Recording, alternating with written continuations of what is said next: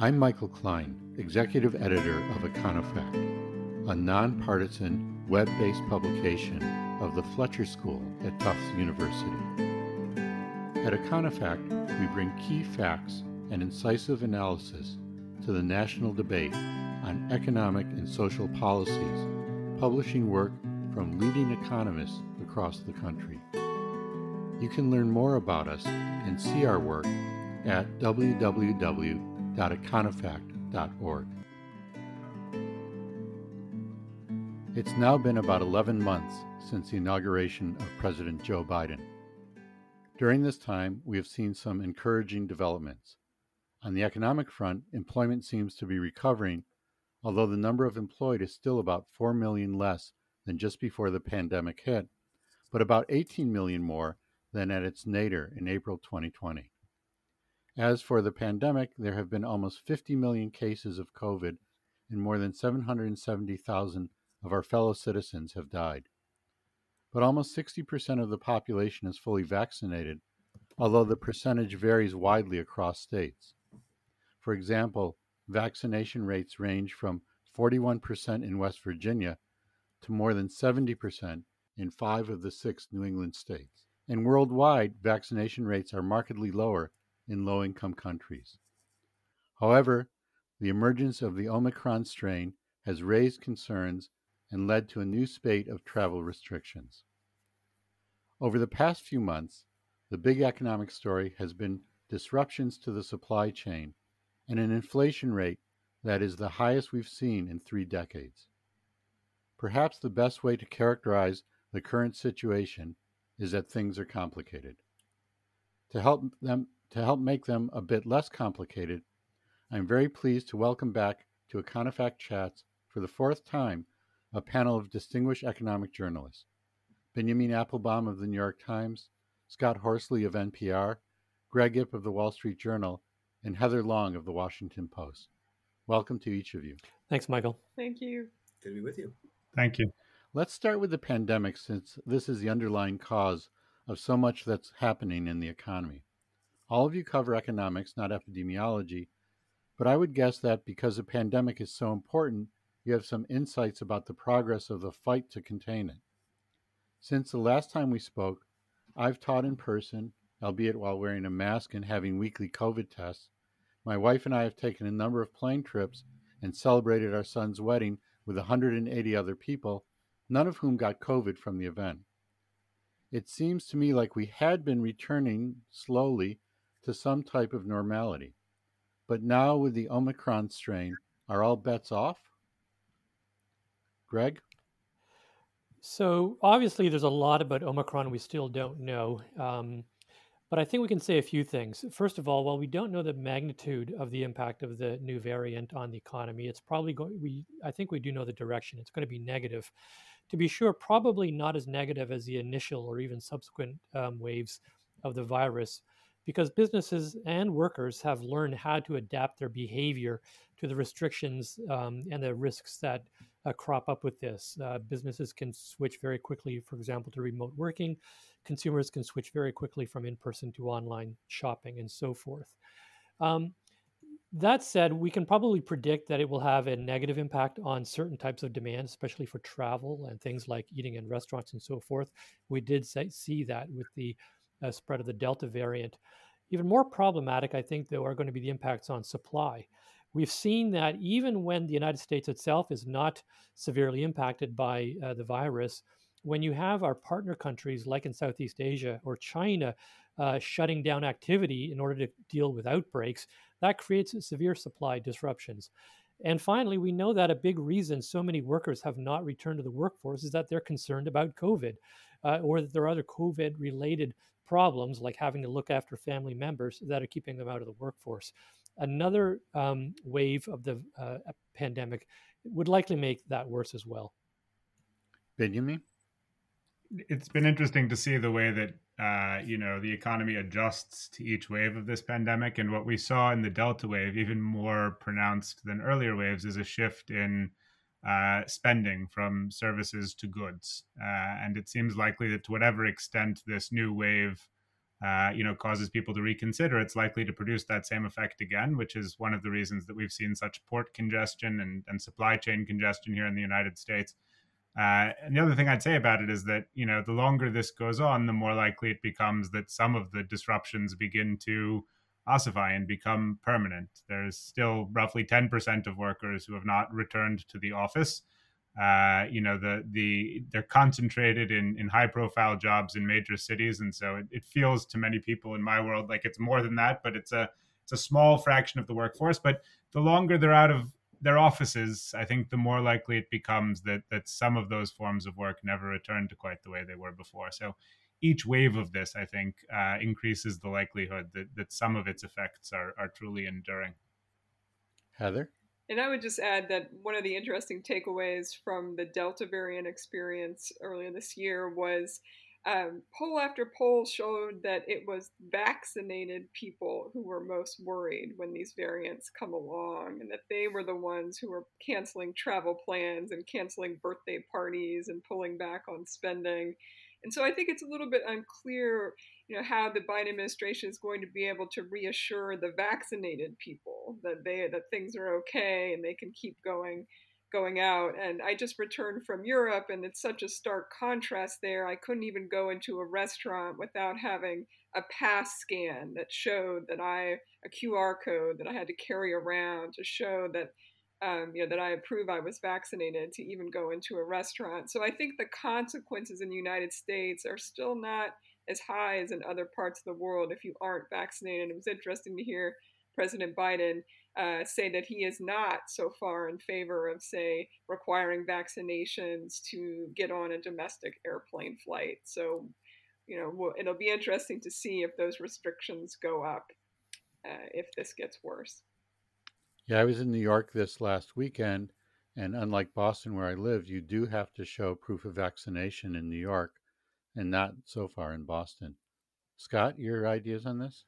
Well, I think the reason that this pandemic has humbled so many economic forecasters is that the path back to something resembling normalcy or some new normal has not been a straight line. It's been two steps forward and one step back. And you've probably experienced that maybe in making plans for your son's wedding, for example. Maybe you make the plans thinking it's going to be one situation, and by the time the wedding arrives, it's something very different. I think all of us have lived through that over the last year, and it's why people from the White House, economists from the White House to the Federal Reserve, have had such a challenge in trying to map out the path that this is going to take, even before we get a curveball like Omicron. As I mentioned in the introduction, we're seeing a recovery in employment, although we're still below the pre-COVID levels.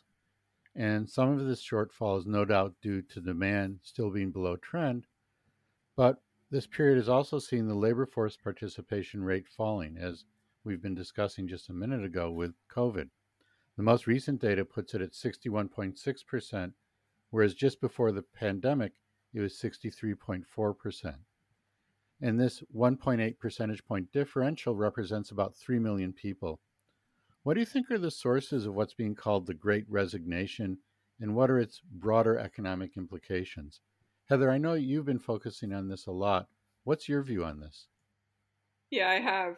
First of all, I think when we think about that 3 million who are still missing, it's important to divide it by gender. So it's 1.5 million women and 1.2 million men, roughly speaking.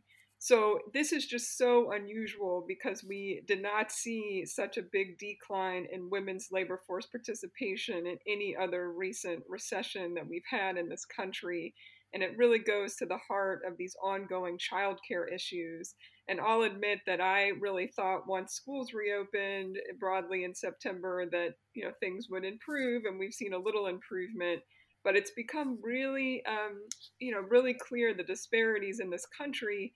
When you look at when the Labor Department Household Survey asks people why they aren't returning to work or actively searching for work, Black women are about 2 times as likely to mention childcare issues as white women are right now. And I think it's, as I've called around and tried to talk to different women, it's become very apparent to me that even though schools are reopened, a lot of after-school programs have not. are those bus driver shortages, make it hard for the kids to be, taken home after their sports or after school programs. And that's particularly acute in communities of color. So I think some of that is still going on, in addition to fears of going back to work because of COVID. But I would just take a step back and say the framing of the great resignation is nice, but I think it's too simplistic. And you have to sort of pull back and think about not just people resigning from work, but we also have, higher than normal retirements going on. We have some of the biggest new business formation going on in about 3 decades or 4 decades, depending upon how you dice up the data, government data. And we have a lot of situations where one spouse is going back to work, but the other spouse is not yet, for childcare, for other issues that are going on. I've been calling it the great reassessment of work. I think that there's just been this probably the biggest impact on the labor market since World War II, and in the sense that almost everyone was impacted around the world by this. And what we're seeing is when you look at resignations, it's some people say to me, well, but it's not every single industry. No, but it is every in-person shift work industry is either at a record high or near a record high. So not just retail and hospitality, but also manufacturing seeing near record high, and of course, education and healthcare. And so, I think we have to understand that when I call and talk to workers, yes, many of them are resigning because they, want higher pay or because they're just done and want to retire and enjoy life now that their home value went up or their stock market portfolio went up or their stimulus payments gave them a little bit of an extra boost. But the vast majority of people that you talk to mention mental health issues, mention burnout. They mention, this whole experience for the first time in my life made me pause, look in the mirror, and say, what is my life really about? What am I doing right now? And I think that's going to have lasting ripples and impacts that are not going to be solved in just the next few weeks or months. Heather, do you think some of the gender and racial differences are accounted for by compositional differences of overrepresentation of certain racial groups or women in jobs that are higher risk? I mean, that's certainly the first wave explanation of what's going on, but I sort of feel like that was the story of 2020 and early 2021. I think, again, the story is a little bit more complex now, and in terms of we're going back to these disparities in resources. And so I was looking at some of the analysis of the K through 12 school reopenings, and staffing is still down 10% in daycares across the United States and 4 to 5% in the K through 12 education sector. But that's the average. If you actually look across different school districts, it's far worse in a lot of urban school districts, particularly serving communities of color. And so I think that's where the situation is now, that yes, some of it is people, the types of jobs they were in, but it's also what they're seeing in their own community in terms of how easy it is right now to get back to work or get their life back on track. Certainly, women are overrepresented in some of those in-person, face-to-face industries that have been the most sensitive throughout the pandemic, and each subsequent wave we've seen that sort of play out again. We saw hospitality actually lose jobs during the Delta wave for a period. So I do think that's part of the explanation for the gender breakdown, along with the caregiving responsibilities that Heather was talking about. But the reassessment is very real, and it's not just employees, but employers too. I mean, I talked to a bartender not long ago who's not gone back to her bartending job. A former bartender, I guess I should say. She may go back at some point, but she was saying, it's just really nice not to get yelled at for being slow to draw a Budweiser. And I also talked to a restaurant owner in a resort community in Oregon who lost out on a lot of business this summer because he didn't have the staffing. He had to cut back to 4.5 days a week. He lamented those lost sales, but he said, look, I got to go river rafting with my family for the first time in years. We're always too busy serving tourists to take advantage of those tourist attractions ourselves. So I think people on every rung of the ladder are doing that kind of reassessment. Greg? Yeah, two other specific sources, I think, of the labor shortfall, just to touch on quickly. One that Heather didn't mention was immigration is down a lot. We started to see legal immigration flows decline in a noticeable way at the start of the Trump administration. That has continued. It got worse last year because of many of the border closures and the suspension of admissions for temporary workers. And so there are certain areas, especially like construction and agriculture, which are really suffering from that loss of labor supply. And the other, Heather mentioned this, and I wanted to expand on it a bit, and that's retirement. Numerically, roughly half of the shortfall in labor force today is people who have retired early. 55 and over, especially 65 and over. There are several reasons for this. Heather mentioned, for example, some of these people had big increases in their stock market and home portfolio, and they can afford to retire and they want to retire.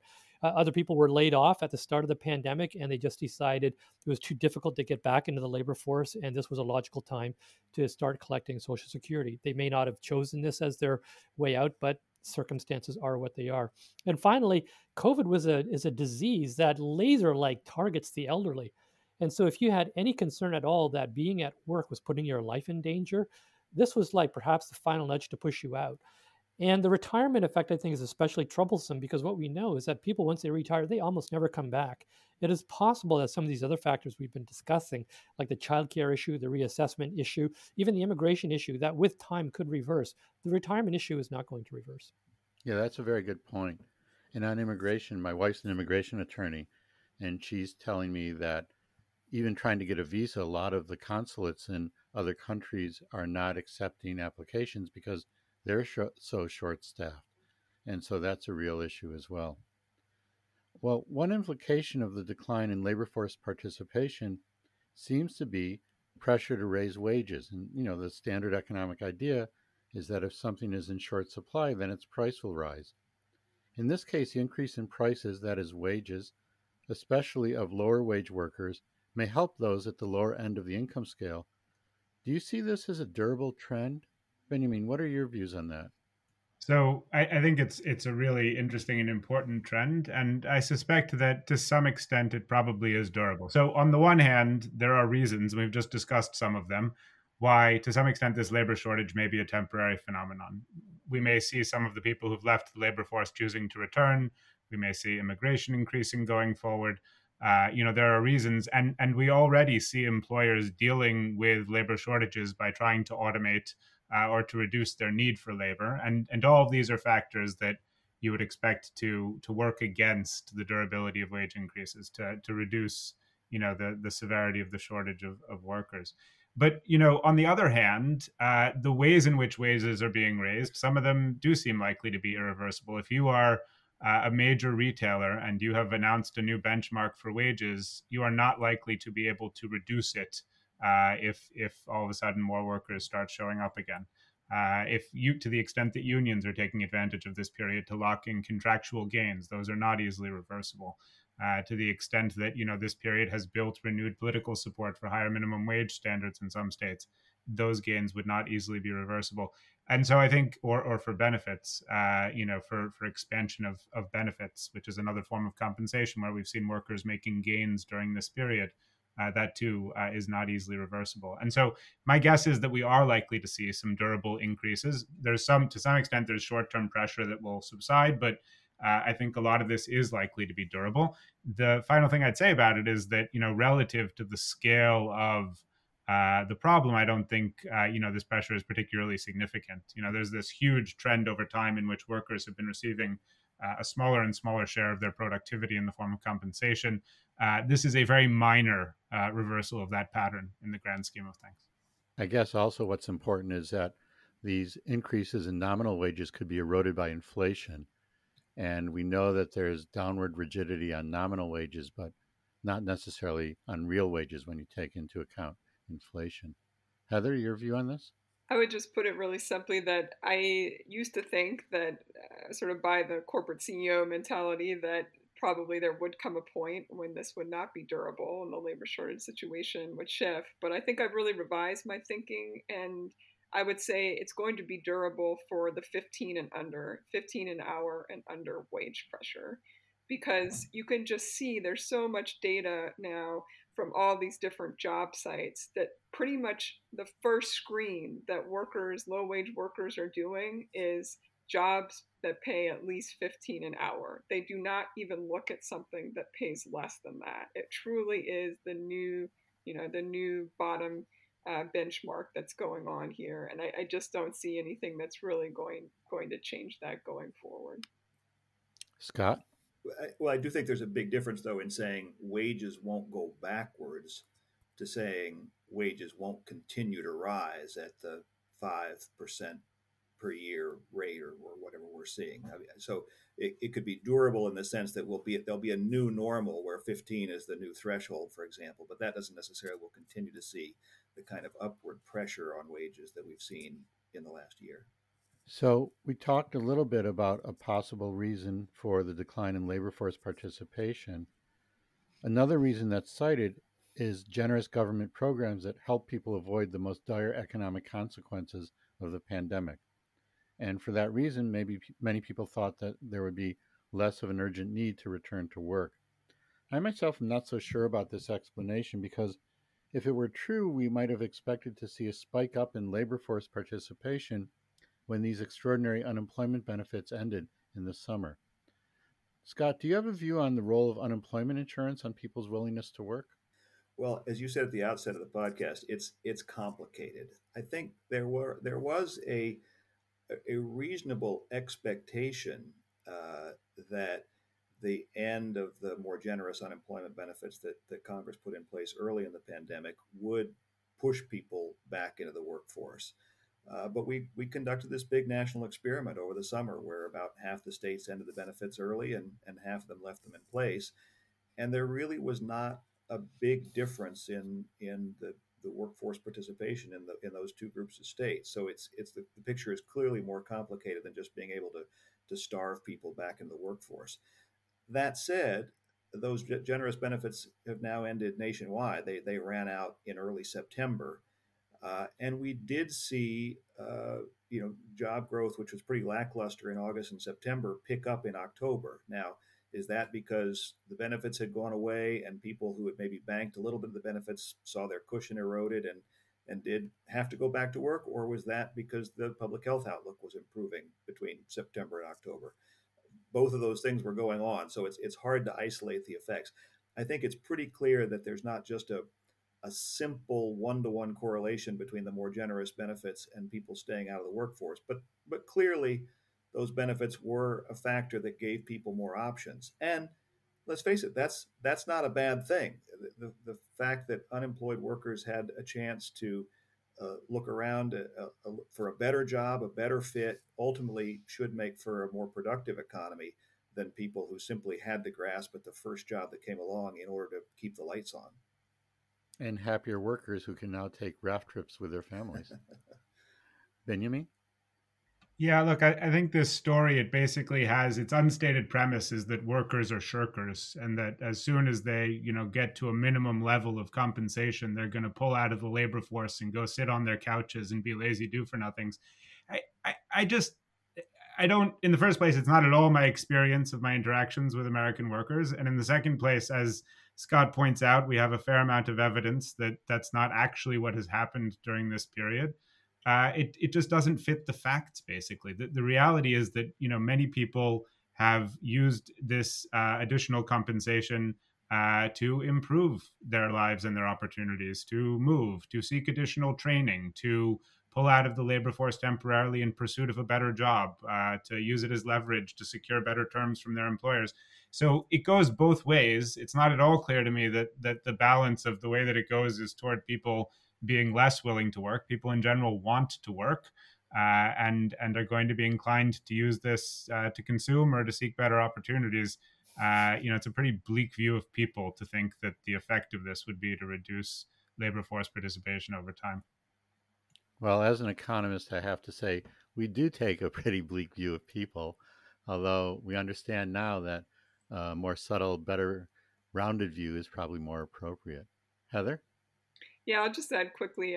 Scott and Benya did a great job covering the issue, but one of the neat quirks here is my colleague Andrew Van Dam at the Washington Post got a hold of the Social Security data, and actually, it does appear that government aid played a role in the early retirements, giving people a cushion to retire early, and actually, people applying for Social Security is way less than normal in the last sort of year and a half. And the Social Security Administration itself attributes this to the generous government aid payments, especially the stimulus checks.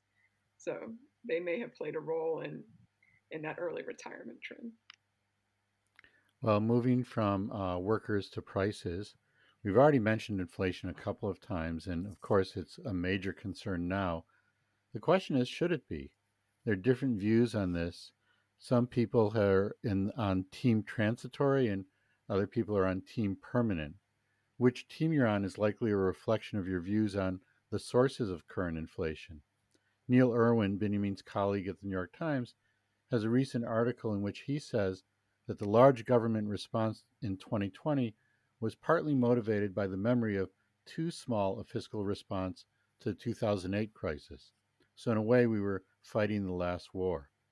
Some people think that this large fiscal response is an important source of current inflation since it led to a big increase in demand, while other people point to supply bottlenecks due to the pandemic.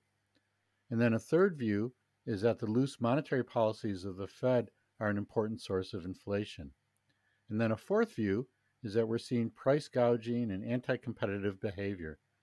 None of these potential causes are mutually exclusive, of course, but people weigh them differently. Greg, what are your views about the sources of current inflation, and how do these views inform your ideas about appropriate policy responses? So George Bernard Shaw apparently once said that to get an economist, all you have to do is train a parrot to say supply and demand over and over again. And that is really the story of inflation now. On the demand side, it is definitely the case that the very aggressive fiscal response to the pandemic and the very aggressive monetary response has elevated demand well above the trends we might have anticipated otherwise. And that is, to echo something that Scott said with respect to the unemployment insurance program, that's a feature, not a bug. We wanted that fiscal relief in place so that all those people who'd lost their jobs or couldn't work because of the pandemic didn't suddenly have to withdraw from the economy because of lack of income. And so we did something that is nothing short of miraculous. We actually recovered the pre-pandemic path of GDP growth within a period of less than 2 years, something that took many, we never actually achieved after the global financial crisis. But we probably overdid it. The last round of stimulus was probably unnecessary. But it wasn't just that. Thanks to the very aggressive response by the Federal Reserve, we've had housing and housing demand has been off the charts.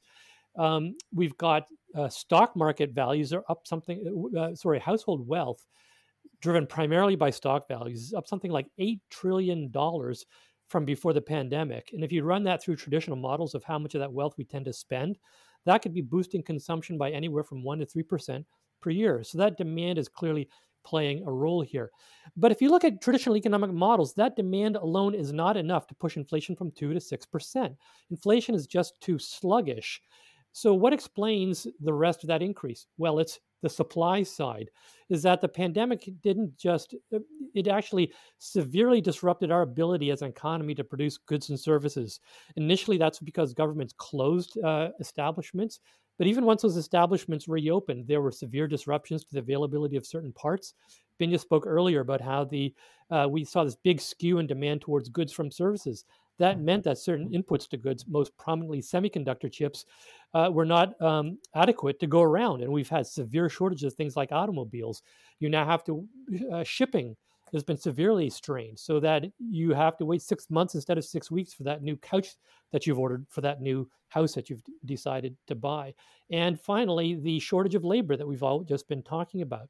So the reason we have bad inflation isn't demand or supply, but elevated demand interacting with constrained supply. Whether this is a persistent or a transitory phenomenon depends entirely on where you expect those two phenomena to go. Right now, it looks like there's still enough money in people's bank accounts and from wage income to keep demand going pretty healthy for a while. If the new Omicron variant sustains this bias towards goods buying, as Binya was positing earlier on, that will sustain some of this upward pressure on goods prices. If workers are not coming back into the service side of the sector, that will do the same thing to wages. So there's a number of reasons to expect that the risks to inflation are all on the upside. The main reason not to be too worried about this, I think, is that we've had inflation of around 2% or lower for now 20 or 30 years. And I don't see convincing evidence that people's psychology, what we call their expectations, have shifted in a permanent, sustained way towards high inflation. I'm not yet convinced that just because employers felt they had to raise salaries 5 or 6% this year to deal with the pandemic-related shortages, that they think they'll be doing that every year for the next 5 to 10 years. But that's the sort of thing that we will only know with any certainty with the passage of time. Yeah, it's very important to remember inflation is a rate of change of prices, and you can have high prices and no inflation. Scott? Yeah, I would just say that, as Greg points out, it's this mismatch between supply and demand, and in particular, demand for goods. I mean, I think when we talk about the supply chain challenges, we do have to remember that we're buying more stuff than ever before. And while there are absolute shortages of some things like new automobiles because of the semiconductor shortage, most of the supply chain challenges are because we're trying to just push a whole lot more stuff through the existing transportation network. When you see all those containers piled up at the Port of LA and Long Beach, that's because we're just buying a lot more stuff. Partly because we can't go out to live entertainment and take vacations and spend money on services the way we ordinarily would. The other explanation you threw out there for inflation, that it's price gouging or greedy businesses jacking up the prices. Heather's colleague Catherine Rampell had a great column the other day where she said, businesses didn't suddenly get a lot more greedy in 2021 than they were before. So the notion that they're suddenly gouging prices now when they weren't doing it for most of the last decade when we had inflation running below 2% is sort of telling. Benjamin? Yeah, I guess I actually want to push back a little bit on that last point, because I think that, for years I would talk to corporate executives who would complain about their lack of pricing power, that, in a flat inflation economy, it was just very difficult to drive price increases, to sell price increases to the market. You really needed to expand profit margins by cutting costs, by holding down worker wages. We heard this for years and years and years. And it seems clear to me that one of the things that is happening in this period is that, at least temporarily, a lot of companies have found that they have the power to raise prices again. And they're doing it aggressively. They're doing it to compensate for wage increases. They're doing it to compensate for increased supply costs. But they are also doing it to expand profit margins. And we've seen in industry after industry that profit margins have fattened during what is ostensibly a very difficult period for these companies. So you've got your shipping companies reporting record profits and your home builders reporting record profits. And, these are industries in which, they are able to take advantage of this supply and demand situation, which I think is the dominant explanation for what's happening by far to drive up prices. And the interesting question to me is, whether that becomes ingrained, whether they can teach customers to expect price increases. That's where inflation becomes dangerous, is when expectations start to shift, as Greg said earlier. I don't see a lot of evidence of that, but that's certainly the thing that, to me, is the difference between short-term disruptions and a bigger long-term problem. Greg? Just to make one quick point, I think it's true, as Binya said, that companies are indeed getting back pricing power, and this has delivered very fat profit margins.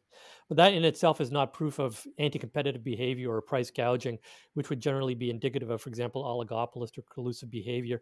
It's much more likely the case that you just have situations where demand is far right running ahead of supply. You go to your car dealer lot, if there's only 3 models instead of 10 models available on the car lot, of course, and the dealer is going to charge full price and perhaps make you get those extra, like the nitrogen filled wheels and the extra trunk liner that you really didn't want. So once the shortage and once the artificial restraints from the pandemic go away, I think you would see normal competitive behavior return. And at that point, we'll know whether or not there was so-called price gouging going on. So one of the concerns is that if inflation stays high, the Fed will have to raise interest rates, which will cause a recession, a replay of the Volcker recession that began with the Fed raising interest rates in October 1979, which then led to the deepest downturn at that time since the Great Depression. President Biden recently announced that Jerome Powell will continue to serve in his role as Fed chair, and Lael Brainard, who served as a governor, will become vice chair. Paul Krugman wrote, President Biden faced a difficult choice. Should he reappoint Jay Powell, a monetary dove who believes that the current inflation spike is probably temporary, but might revise his views in the light of the evidence? Or should he nominate Lael Brainard, a monetary dove who believes that the current inflation spike is probably temporary, but might revise her views in the light of the evidence? So Krugman was saying there's really no difference. All of you, I think, at some point covered the Fed. Do you agree with Paul Krugman that there's really little difference between Jerome Powell and Lael Brainard, at least when it comes to the conduct of monetary policy, if not regulation? Heather, you want to go first? Sure, I'll dive in first. I mean, on a basic level, Paul Krugman's probably right that on their monetary policy views right now, there's very little difference between them. People who care more about climate change or who care more about bank regulation or who care more about even the fate of cryptocurrency or a digital currency might see more of a divergence between them. Powell has certainly been a little bit more hesitant to, move rapidly on a lot of those areas. But to me, the biggest difference between them is really that I think Chair Powell's legacy, he'll have many legacies, but one of them will be he is refreshingly willing to admit he's wrong or that the entire economics profession is wrong. And he's willing to alter his views and has proven multiple times so far that he can alter those views or shift the direction of the committee, the FOMC, without losing confidence of the market. And that's really hard to do. And so that's where I think the Powell choice, was probably pretty shrewd here. A lot of people, of course, look at what he did in March of 2020 and kind of the rapid, reevaluation of what was needed in this crisis. But I think people forget that even in the trade war in the summer of 2019, he cut rates 3 times in 2019 in the second half of the year as he was readjusting and recalibrating where he thought the committee should be and that they probably did get too high at the end of 2018. And so anyway, I think that's really, to me, the main difference is more that style and credibility difference. And it's not that Lael Brainard couldn't get it. She obviously has a long and distinguished career in DC. But I think Powell's, I remember we all wrote articles when he first got on. We were worried that he was an economist. But in some ways, him not being an economist has proven to be his strongest asset in these times. Yeah, we have an interview with Jeremy Stein, who's this very prominent finance and monetary economist at Harvard, and he gives Powell and the Fed a grade of an A in their response in March 2020 when markets started to seize up. So an A from Jeremy Stein at Harvard is a pretty good grade. Benjamin, what do you think about this? I think a friend of mine was circulating on Twitter the other day the article I wrote when Powell's nomination was announced, his first nomination to be chair of the Fed. And it was an article quoting a lot of people wondering whether he would have not just the courage of his convictions, but basically whether he would have sufficiently forceful convictions in the face of an economic crisis, because he was not an economist and might not have sort of a theoretical grounding sufficient to, give him confidence in the course that he needed to chart. Well, that turned out to be completely wrong. Whether or not you think he charted the right course, he certainly hasn't lacked force and confidence. And I think what it highlights for me is that it is very difficult to judge what a person is going to do as Fed chair before they have held that job. So anyone who looks at Lael Brainard and says with confidence that they know how she would behave as chairwoman of the Fed, I just have trouble taking seriously. We know broadly what her beliefs are. We know what she has said and what she has done in her current role. But I think there is an element of inherent unpredictability in the installation of a new Fed chair. And for that reason, I think the Biden administration made a safer choice in sticking with Jerome Powell, because he really is a known quantity in a sense that Lael Brainard simply cannot be. Greg? I think I agree with the thrust of what Heather and Binya were saying, which is that Powell and Brainard are both eminently qualified, very intellectually supple, able to adjust to the circumstances as necessary, open-minded about circumstances. If I were to say that there's a big problem or challenge facing them, it's as follows. Like Heather was saying, both, I think, Powell especially showed a willingness to challenge some of the precepts of economics. And the manifestation of that was a fairly, significant reworking of their entire approach to monetary policy that they made public in August of last year. The two key facets of this monetary overhaul were, number one, because the problem facing the US and most of the world for the prior decade had been inflation that was too low, they were now going to aim for inflation that was, if anything, above their inflation target of 2%, so that over time it would average around 2%, and the US would not get stuck in this low inflation trap that countries like Japan were in. The second was to more or less reject the notion that there was any inherent trade-off between unemployment and inflation, a relationship that economists call the Phillips curve. And this was borne out by the evidence of the prior decade that unemployment could get to extremely low levels of around 3.5%. This was extremely beneficial to a lot of demographic groups who had not shared in the benefits of economic growth in the past. The disabled, people with criminal records, racial minorities, and yet we saw no inflation problem. And so the new framework said we're going to aim for slightly above 2% inflation because we think below target inflation is the big problem. And we're never going to look at a low unemployment rate as being an inflation problem. Unfortunately, facts on the ground have kind of played a nasty set of trick on them in that those precepts don't look quite as good today. We now have inflation that is well above the Fed's 2% target. And I think that almost everyone, including the Fed, would agree that above target inflation is a much more salient risk now than below target inflation. And the other thing is that the Phillips curve seems to have come back to life with a vengeance. We are seeing low unemployment rates being associated with very strong upward pressure on wages, and some of those wages being passed through to prices.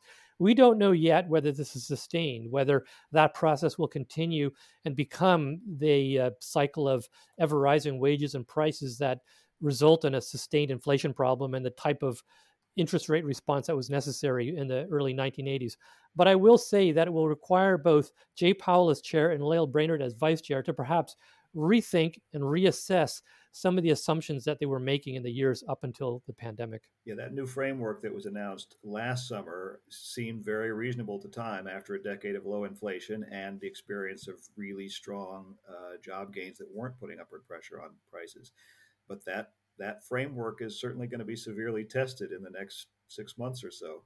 Both Powell and Brainard have been very explicit in saying they're not going to even consider raising interest rates until we're back to full employment. One question is going to be, what does full employment look like in a post-pandemic world? Given the great reassessment we've talked about, does it mean we have to get back to the numbers that we had? We have to put all those 3 million people back to work? We have to fill the 4 million missing payroll jobs? Or is it something short of that? That's going to be a question that the Fed's going to have to answer with the pressure of high prices if that inflation rate continues. I do think another way that this was a shrewd decision by the White House is that having a Republican as Fed chair, a Fed chair who was initially appointed by former President Trump, gives the White House some measure of political cover. Not that President Biden's not going to take a lot of arrows from Republicans for high inflation, but it does give some bipartisan sheen to this policy. And Jerome Powell has proven to be a very adept politician who can sell whatever the Fed is doing on Capitol Hill. Well, as I said at the outset, things are complicated now. And I think the four of you have really helped show not just that things are complicated, but that we can think through them and at least give some conditional answers and have frameworks for thinking about these things. So for the fourth time, I really appreciate your coming on to Econofact Chats and participating in a discussion that I found really interesting and enlightening. So thanks very much to all of you for coming on to Econofact Chats. Thanks for a good conversation. Thanks for what you do. Thanks for having us. Thank you.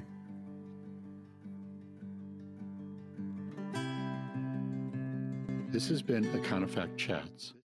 To learn more about Econofact and to see the work on our site, you can log into www.econofact.org. You can subscribe on our site to our newsletter that will let you know when we publish new memos and new podcast episodes. Please feel free to share this podcast and our memos with friends, colleagues, and on social media. Econofact is a publication of the Fletcher School at Tufts University. Thanks for listening.